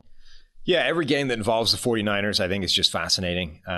There was a video that was posted where somebody essentially asked why were they running so many inside toss plays in the run game. Usually when you toss the ball to a running back, it's getting outside wide. It's some variation of an outside zone, trying to get to the perimeter quickly. And they were explaining that it's essentially it's because that's what happens, right? Usually it's an outside play. So if you're on the defense and you see a toss, what do you think is coming? The outside run, that's where you're headed, right? So you do the opposite of that. You do something different because that split second, the difference where the linebackers or everybody flows too far and overplays it, and all of a sudden there's some space in the middle. Like that split second is the difference between you being able to execute something better than the defense or not. And I think that was a really good embodiment of what the 49ers offense is in a nutshell, which is we are unusual by design. We do the unusual because everybody else is used to the usual. They key on the usual. They're good at defending the usual. They expect the usual. So we deliberately skew in the opposite direction. And it's in terms of play calling, in terms of designing the scheme, folding in gap concepts to zone concepts in the run game. And it's in personnel as well. We get in freak athletes that are unusual. Deebo Samuel, George Kittle, Kyle Juszczyk, Brandon Ayuk even is an unconventional skill set, even though he's probably the most conventional of the group. We just get in all these freaks, right? Because they're unusual and you don't have a guy to expect what they do. So when you're trying to defend a Deebo Samuel, you're like, oh yeah, don't worry, he's just our number one receiver. And then what the hell is he doing in the backfield, barreling over, safeties in the run game, running it like zone plays? He's not supposed to do that. So every game the 49ers play in is fascinating because of that, because they do weird things. And that is a big reason they're successful. That makes that whole division awesome, right? The NFC West, we thought it'd be one of the best divisions in the entire NFL. They've got 3 playoff teams out of the 4 have made it. And that's what makes it awesome, right? We've talked about the Rams doing it their own way, going for it. By the way, we'll talk about who they signed this week, speaking of going for it. But yeah, you're right. I mean, the Rams have their own distinct style. the Niners have their own distinct style. And the thing we've kept repeating is when you do put Deebo Samuel in the backfield, as good as Elijah Mitchell has been as a rookie running back, when you put Deebo Samuel in the backfield, you break defenses. So the Niners have the ability to create explosive plays. I think this one comes down to how many passes does Jimmy Garoppolo throw to linebackers and corners, right? How many times is he going to misread the middle of the field, those turnover-worthy plays? How many can he have for them to win? I mean, they've survived with 1 or 2 before. If it gets to 3, you could be in trouble. But at the same time, Dak has had the same issues, right? Outside of the 2 games where they put up 50 against the football team on Sunday Night Football and then against the Eagles backups, Dak has been putting the ball in harm's way a lot down the stretch. And this Niners defense has been much better toward the second half of the year than they were earlier in the year. So, yeah, man, this is a great matchup. The Niners offense also going up against Dan Quinn and his defense. It's Shanahan versus Quinn and all the storylines there. It's the Micah Parsons factor. Mm-hmm. Here's the thing with Parsons, too. Do you want him playing traditional linebacker against a scheme where they could kind of make him look bad, right? What the Niners do, as you said, everything is unusual. What they do is make linebackers look bad. And as good as Micah Parsons is, he's still a rookie, right? You can still kind of, I always say the linebackers are on a string, right? You get them going this way and you misdirection the other way with motion, with jets and play action and all that stuff. Or do you put Parsons into like more of a traditional edge rush type of situation here just to like protect him and let him be an impact pass rusher? Or is Parsons like the antidote to that? Maybe. Like, there's been, somebody, I can't remember who it was. Somebody made the joke of, Steven Ruiz has this meme on Twitter where it's Shanahan. It's a picture of a linebacker through a rifle scope, and the idea is Shanahan has these linebackers in the crosshairs and just makes those guys look ridiculous. Remember, Isaiah Simmons' rookie year starts week 1. Shanahan put that dude in a blender that basically made the Cardinals bench him for most of the year from that point on. They're like, oh, wow, we cannot have this guy on the field if this is going to happen every week. And Shanahan does that to linebackers. Like, he zeroes in on these guys that play the middle of the field and figures out ways of manipulating them and moving them in the wrong place and isolating them against these freak athletes and just embarrassing them. But Parsons has had like the greatest rookie season we've seen in 20 years. He is a unique, unusual freak athlete on defense. Is he the one guy who can screw that up? Like, if you go after Parsons, is that the worst thing you could possibly do? All you're doing essentially is putting him front and center on the stage and letting him wreck things without having to go find the play. Like, that would be my concern. I don't know. Like, they haven't played yet. I could imagine that going either way. Maybe Parsons is still a rookie, still, weak enough in those areas that you can target him. Or maybe that's like the last thing you want to do because you're just setting that guy up to make plays. Yeah, I can't wait to see the third down package too with what they do with Parsons. So like you have the early down, what do you do with him? And is he the antidote or the guy getting targeted or what happens on third down, right? Are you able to, we've seen the Cowboys isolate Parsons over guards, and you have DeMarcus Lawrence, you have Randy Gregory. So you've got these legitimate pass rushers to put pressure on Jimmy Garoppolo. I always joke that the Nick Foles career is defined by him, about to take a hit in the chest and he's throwing it and you don't know where the ball is going to go. Like, Garoppolo's got elements to that too. He's got that quick release. He tries to do that little sidearm thing when guys are in his face. Last week he tried it with Aaron Donald in his face. It popped up for an interception, but he also made some big throws with that too. The Garoppolo coaster, so to speak, is so much dependent on what happens under pressure because he can get rid of the ball. You just don't know where it's going to go. And that's going to be one of those factors as well. And you see that in those, like, turnovers are going to be so important in this game. Dallas is the most turnover-happy defense in the NFL. Obviously, Trayvon Diggs with his 11 picks, they have been just wrecking people by creating turnovers. Jimmy Garoppolo is a roller coaster. It's boom or bust when it comes to turnover-worthy plays. He's played in 15 games this year, right? He has 4 games with 3 turnover-worthy plays. Those are dead. You can't win a game. You're not winning if he has 3 turnover-worthy plays in this game. Just so there's essentially a 1 in 3 chance that the game is dead on arrival by Jimmy G pitching the ball to the defense. He has 4 more games with 2 turnover-worthy plays. That's putting yourself massively behind the 8 ball. It's going to be a hell of a challenge. you've got, that's going to be a fight if you're going to win the game, and he does it twice. But he's also got 4 games where he's had none, like 4 clean games where he has not put the ball in harm's way. You get one of those, I'd say you have a pretty good chance of winning a game. So it really is like, it's a very even split between perfect, nightmare, and, a real challenge in the middle. I mean, do the Dak breakdown too. Multiple turnover-worthy plays down the stretch here. There's been a bunch.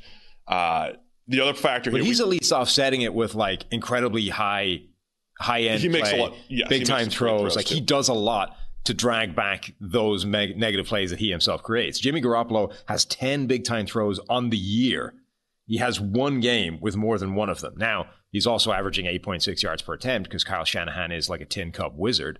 But he himself personally is not doing a ton to overhaul if he pitches the ball to the defense 3 times. Dak ends up with the highest passing grade of his career. I don't want to take anything away from it, but it was very much aided by his last game against the Eagles. 89 passing grade, where there was a lot of open throws. But it ended up being the best year of Dak's career, despite the slump that he had in the second half of the year here with multiple turnover-worthy plays in 3, 4, 5 out of 8 games. So I honestly do this generic, hey, it's going to come down to turnovers. I think it really will, because... what did you say it was overall? 84.7 passing grade. 84.7. His passing grade is the number 1 passing grade. He fumbled the ball a ton. So it's 82.7 if you take out that last game. Okay, so it's still his career high, but it's a lot closer to his rookie year and his in his 2020 before he got hurt. 2020 pace-wise, I think he would have been his best. So just to sound generic, it'll come down to turnovers here.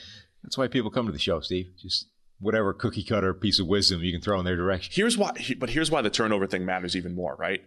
I got to talk to the analytics dorks and nerds about this more, because EPA.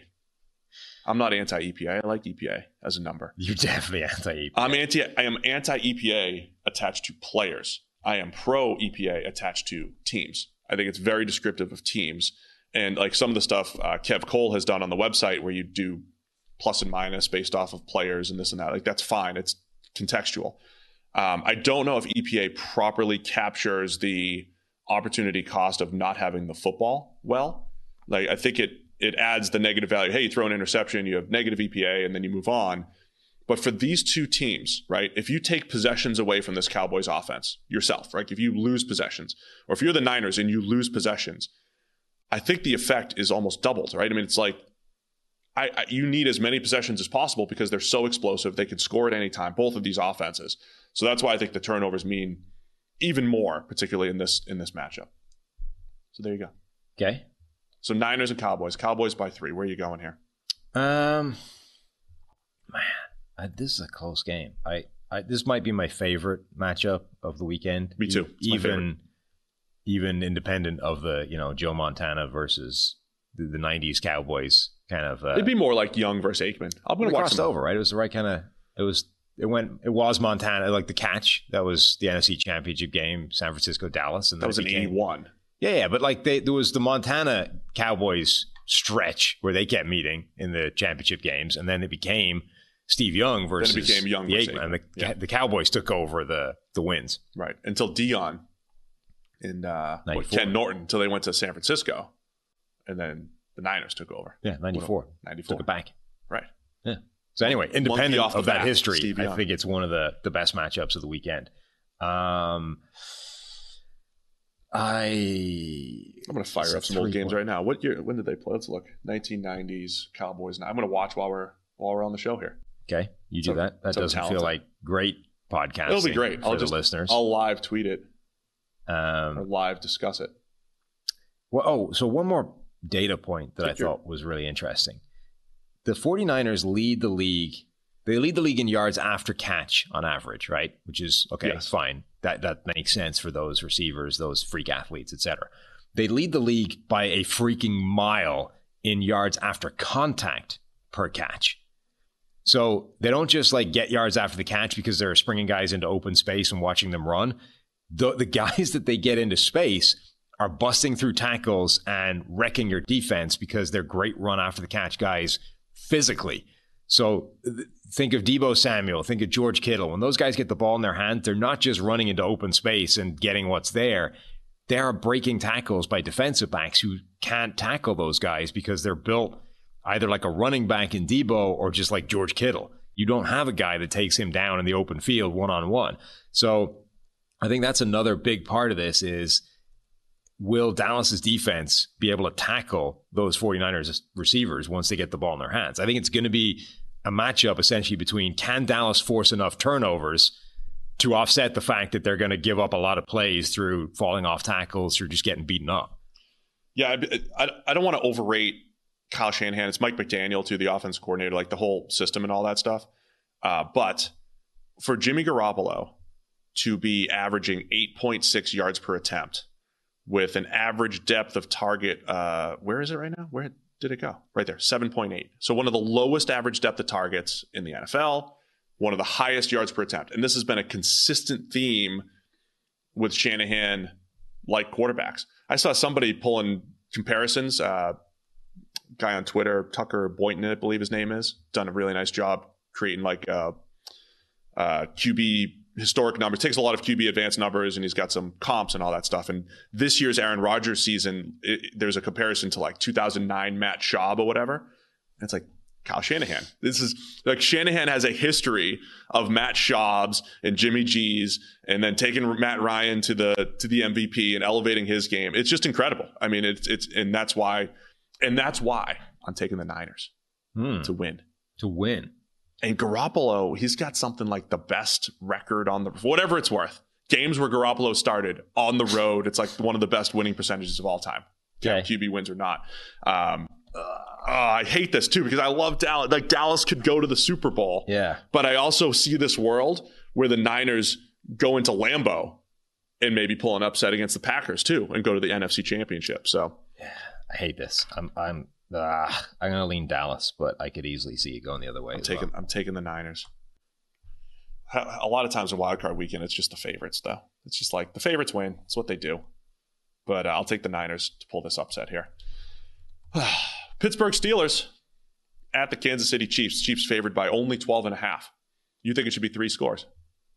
A little bit. Yeah. Pittsburgh, Kansas City. What can the Steelers do to pull the upset here? I don't know. That's the thing. That's why I think it should be 3 scores. I'm not sure what they can do to make this work.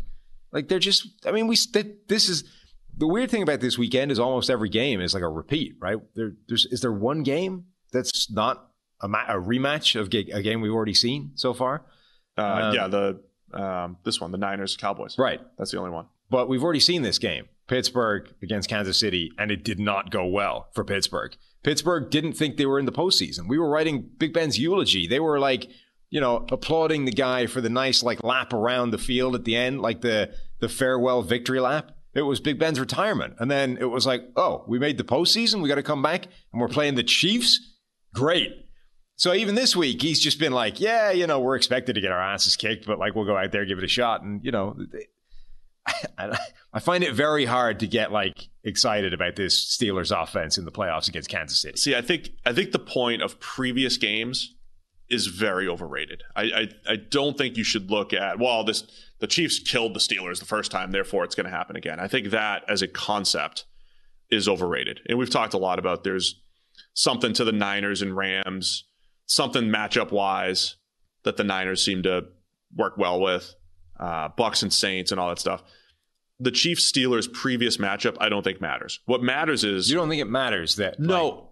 What matters is that game was not out of line with the rest of the Steelers' season, right? It wasn't because it was a bad matchup or the Chiefs are just so much better than the Steelers. I mean, they are. But the Steelers that's how they play every week. They struggle to put points on the board. And unless they get turnovers, unless TJ Watt has like multiple strip sacks here, or the Steelers catch the passes, Mahomes has 4 dropped interceptions over the last 2 weeks. The Steelers have to catch those passes if they have opportunities. There's a lot of what ifs for the Steelers here. My main point is that game matters, not because of the matchup or anything, but because the Steelers have just been so inefficient on offense that, if this game's 24-3 or 24-6, would you be all that surprised? Not really.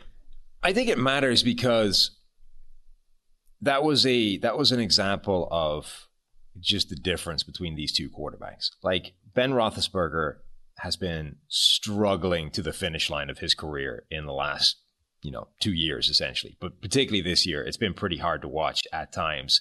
And late in the season, it was even harder to watch, like just a million pass attempts for like 0 yards. He's averaged, I think, 4.5 yards per attempt in the last 4 weeks of the season. It's been miserable. And in that game in particular, it was 36-10. And you were like, Roethlisberger sort of sitting on the sideline, watching Mahomes be Mahomes, do all the things that he does, ridiculous sidearm throws, manufacture passes out of nothing, create plays that are broken down, all this stuff that Roethlisberger used to do, right? Remember, this is a guy who at his peak was doing, not so much the sidearm stuff, but like creating plays out of nothing, extending busted plays, fighting his way out of contact, moving defenses with his pump fake and creating a massive play that wasn't there beforehand, doing all this stuff. And now he's not capable of doing any of it. And he's watching the guy on the other sideline do it all like it's nothing, just with the knowledge of like, I can't do this anymore. Like, we're not playing the same game. This guy is doing what I used to do, and now I'm sitting here trying desperately to just be efficient enough at my 2 yards per attempt that somehow the drive stays alive and we can cling in this game. And I don't know what can change to reset that balance, other than, as you said, the Steelers just get lucky as hell with a bunch of turnovers. I'm not going to change my tune from earlier in the year. You chuck it up to Claypool and Deontay Johnson. You have to take chances down the field. It can't be death by 79 slants. It can't be. You can't do that. When it's there, fine. But, the Chiefs, Spags, likes to run his zero blitzes and overload, and, they'll get some hits on Big Ben. You need some pass interferences.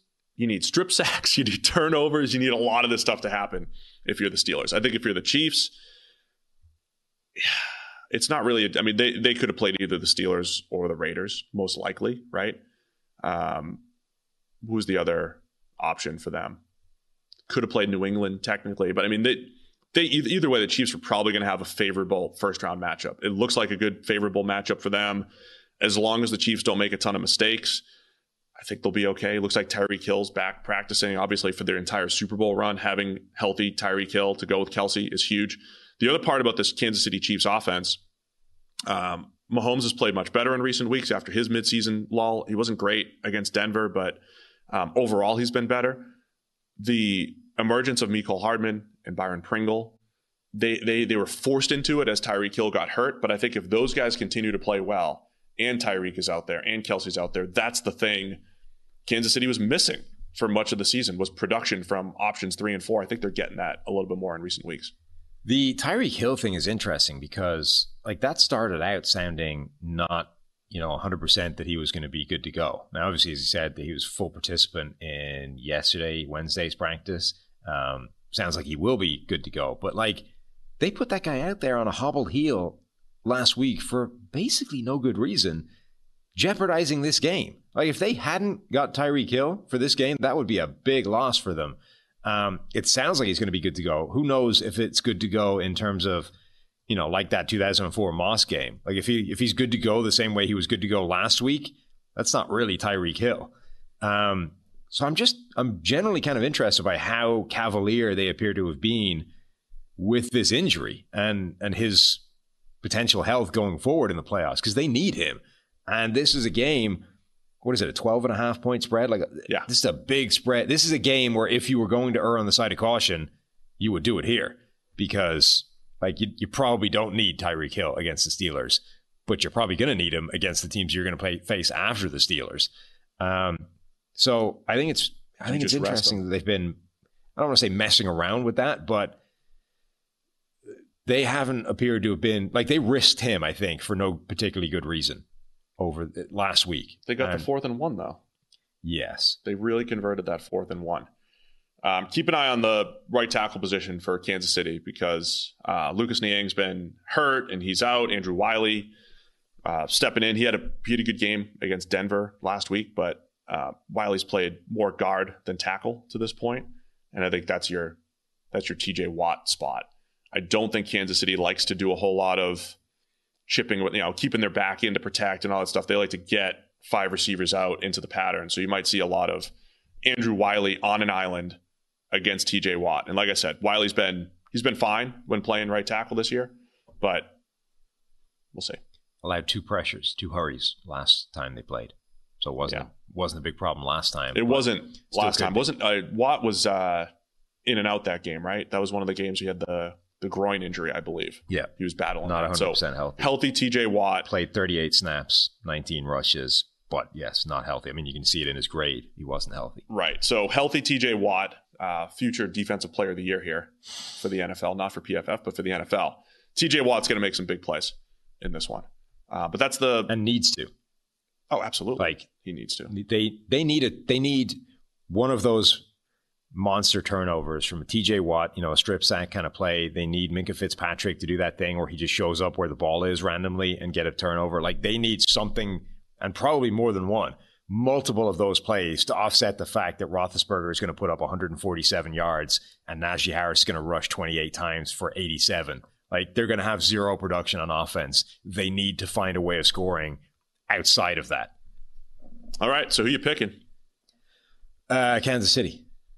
Yeah, I'll take Kansas City as well. We need to, by the way, record those numbers. If I manage to nail those stat lines exactly, that would be pretty fun. Yeah, you could do it. You could.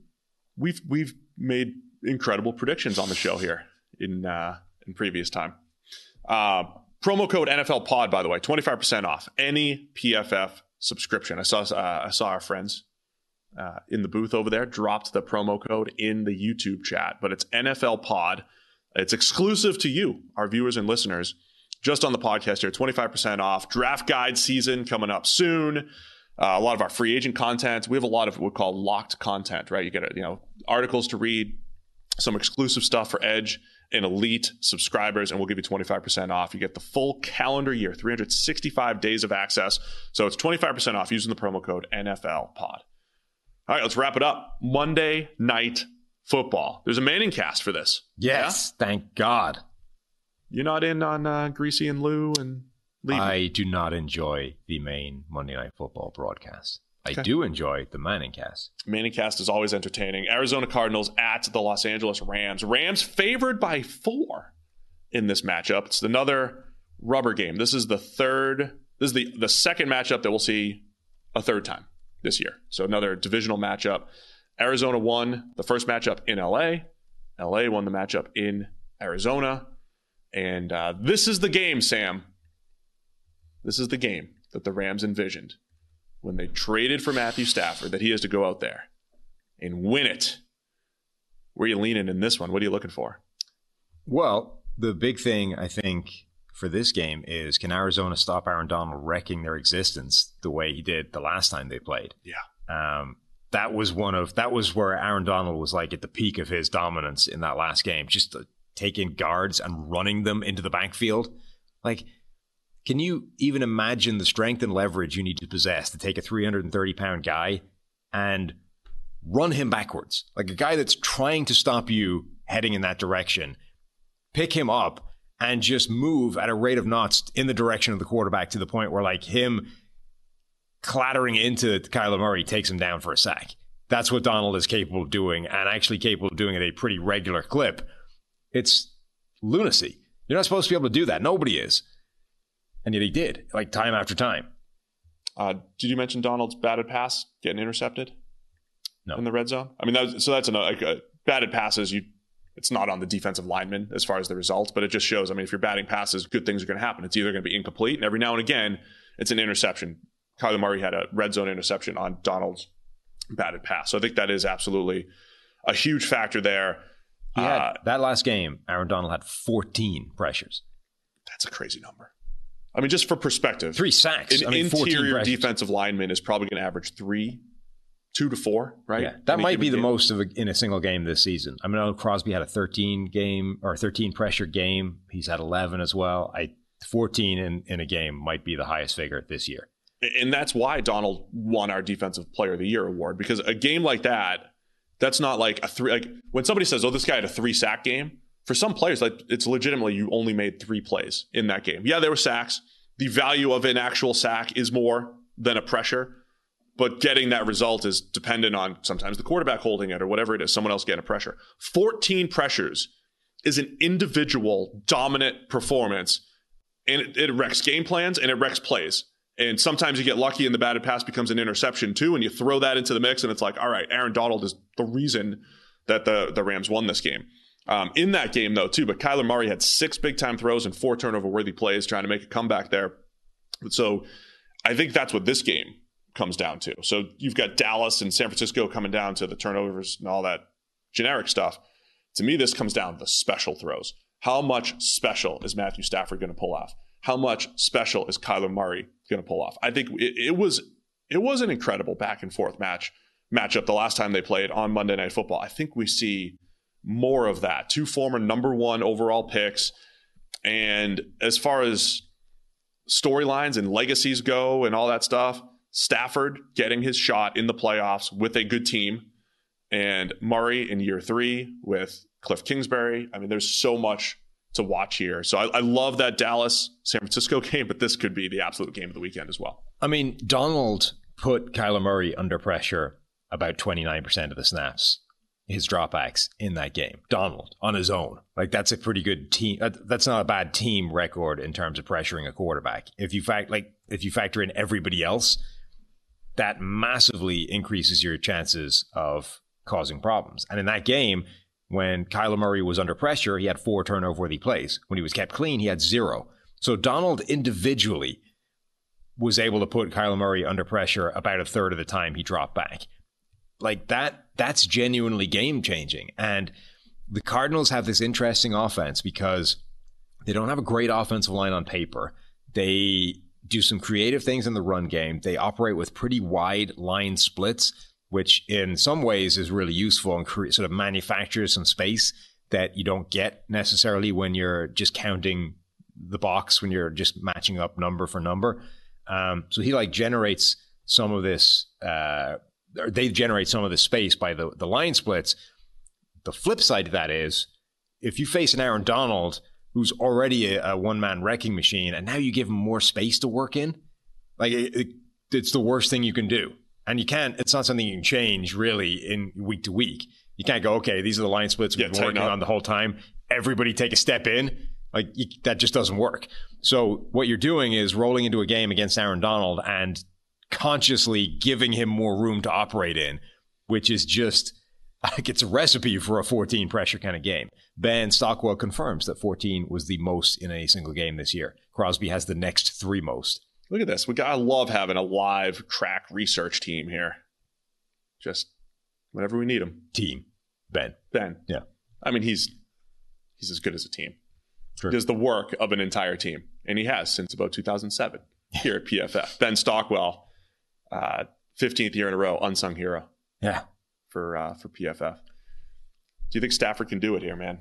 There's who was tweeting out about his legacy and all that stuff? I mean, there's a lot on the line here for Stafford. If Stafford craps out one game into the postseason this year, I mean, man, the Stafford, the narratives can go anywhere, right? With Stafford, he's in this spot where first few games of the season, there was a whole bunch of people taking victory laps going, oh, all you people that thought Stafford to the Rams wasn't going to work feel pretty dumb now, don't you? Look at this. This is why the Rams traded for him. Look at him blowtorch the NFL.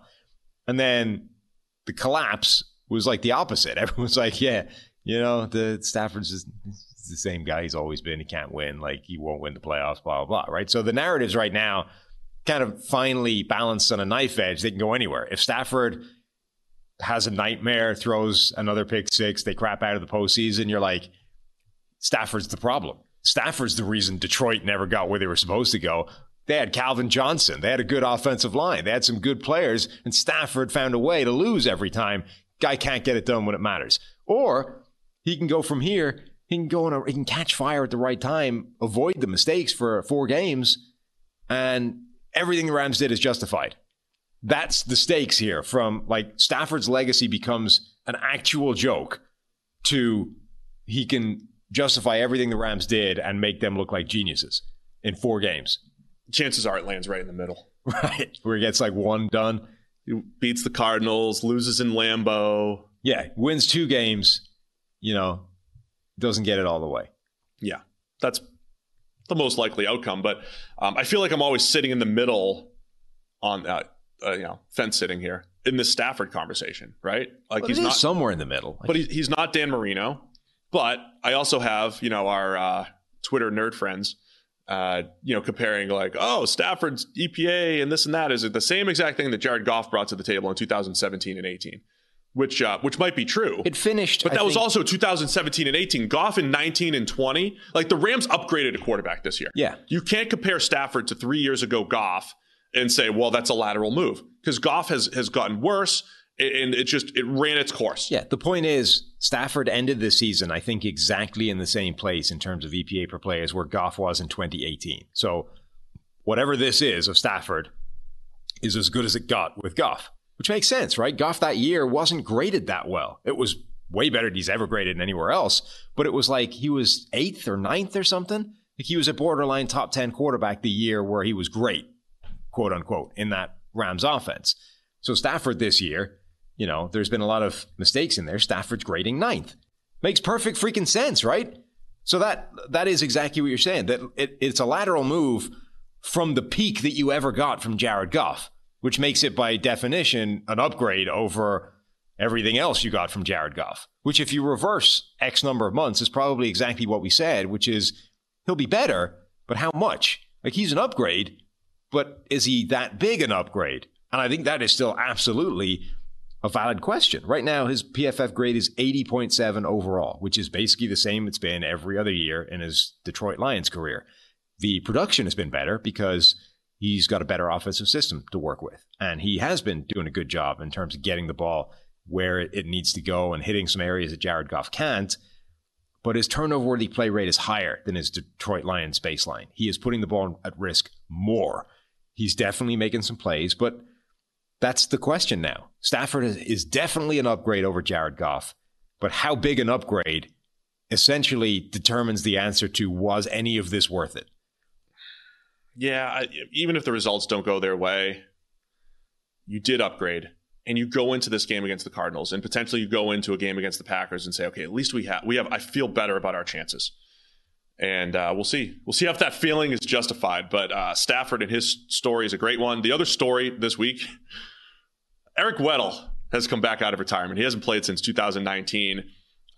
Was he one of our safeties of the decade? I assume he made our all-decade team. From the last decade, he was up there.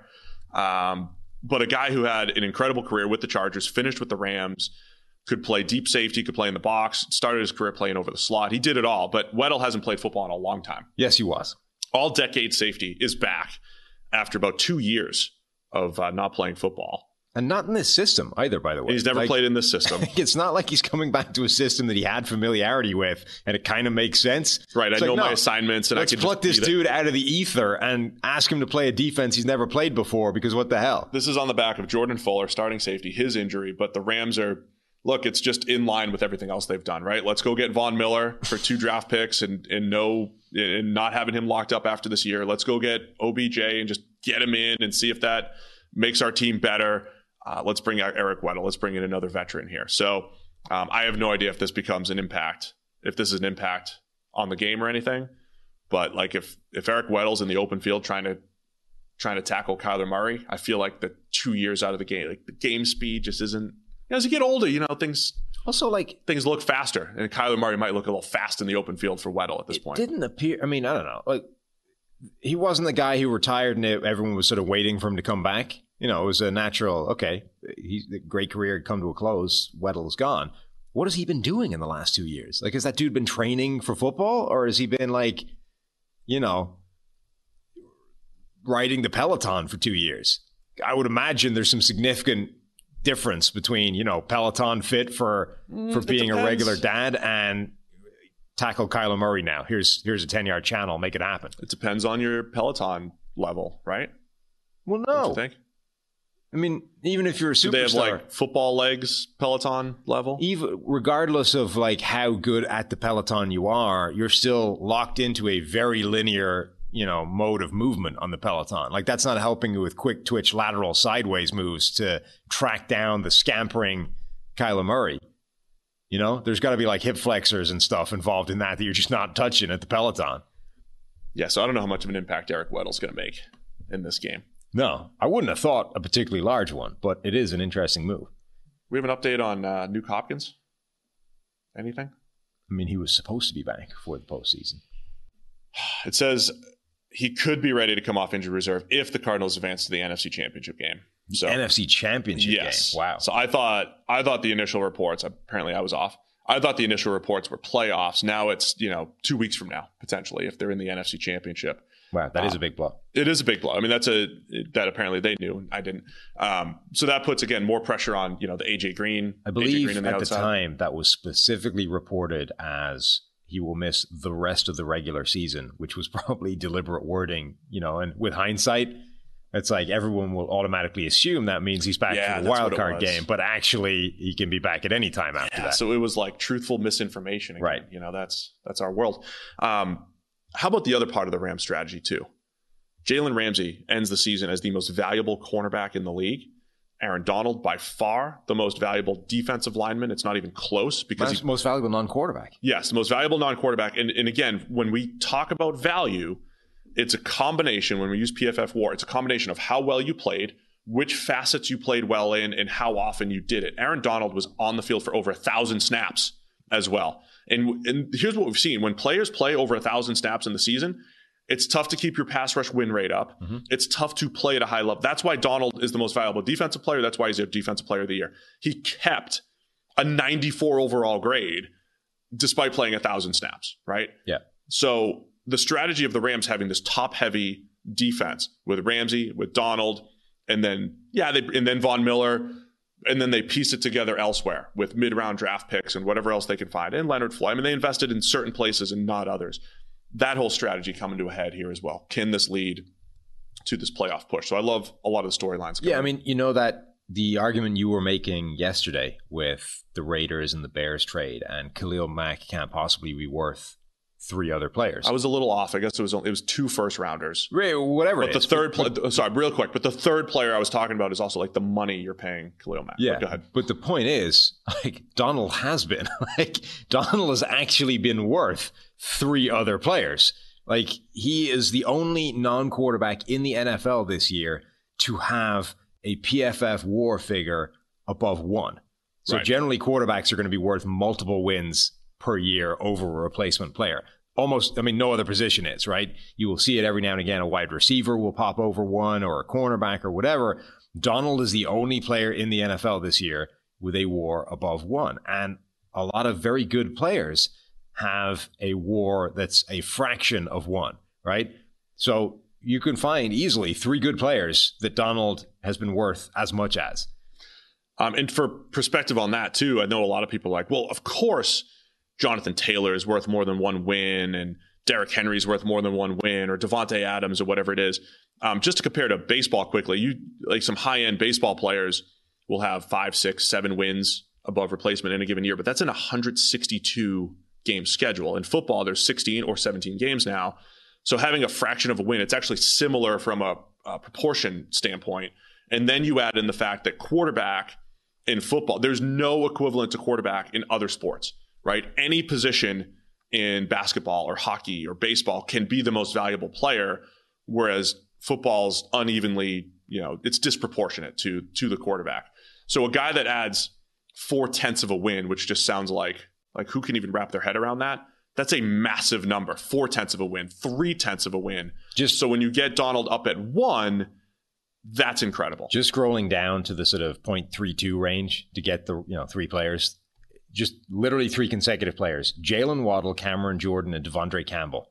Devondre Campbell's an all-pro at linebacker. Jalen Waddle just set the rookie record for receptions in a year, and Cameron Jordan's one of the most underrated defenders in the NFL. That trio combined is worth a fraction less than Aaron Donald this year. Incredible. That's how good Aaron Donald is. And we saw that the last time these 2 teams played, that dude single-handedly wrecked your offense. So that's what we're looking at here. The Rams and their stars going up against the Cardinals. Kyler Murray, I think he's got to take care of the ball, continue to make those special plays down the field, the intermediate pass range that they got better at this year, finding AJ Green, Zach Ertz over the middle of the field. That's going to be the key here. I like the Rams, though. I think the Rams do it. I think Stafford has a good game, and the special throws that he put out there last week. I don't want to forget those. I thought he was really good last week, but he did throw the game-ending interception. But Stafford was really good up to that point, and I think he has a good game here against Arizona. Yeah, I lost all confidence in Arizona. Their wobble completely shook any faith I had in them. Now, 4 points, though. I know. Keep it close. I'm kind of in the same place with both Arizona and Dallas. Both teams shook any faith I had in them and then played each other and went the other way. And now I don't know what to make of either. I know, right? Arizona but in particular, won a huge game against Dallas. Yeah. So you're like, well, do you restore faith in what they can do? Or is it like, all right, that was a blip against another team that you've lost faith in? I don't know. I agree. I think the Rams are going to pull one out. I just don't have faith in Arizona to get it done. But we've seen they can. LA cover the 4? Yeah. All right. To wrap it up, you and I differ. I take Cincinnati. You got Vegas covering. I got Buffalo. You have New England covering. We agree on Philadelphia, keeping it close. I have San Francisco. You have Dallas. We both take Kansas City, and we both take the Rams here. That's it. Super Wildcard Weekend. 6 games this weekend, all the way through Monday Night Football. Should be great. So this is different, right? This is interesting. We are going to be back here Monday morning and only recapping 5 games. And one game won't have actually happened yet. Yeah.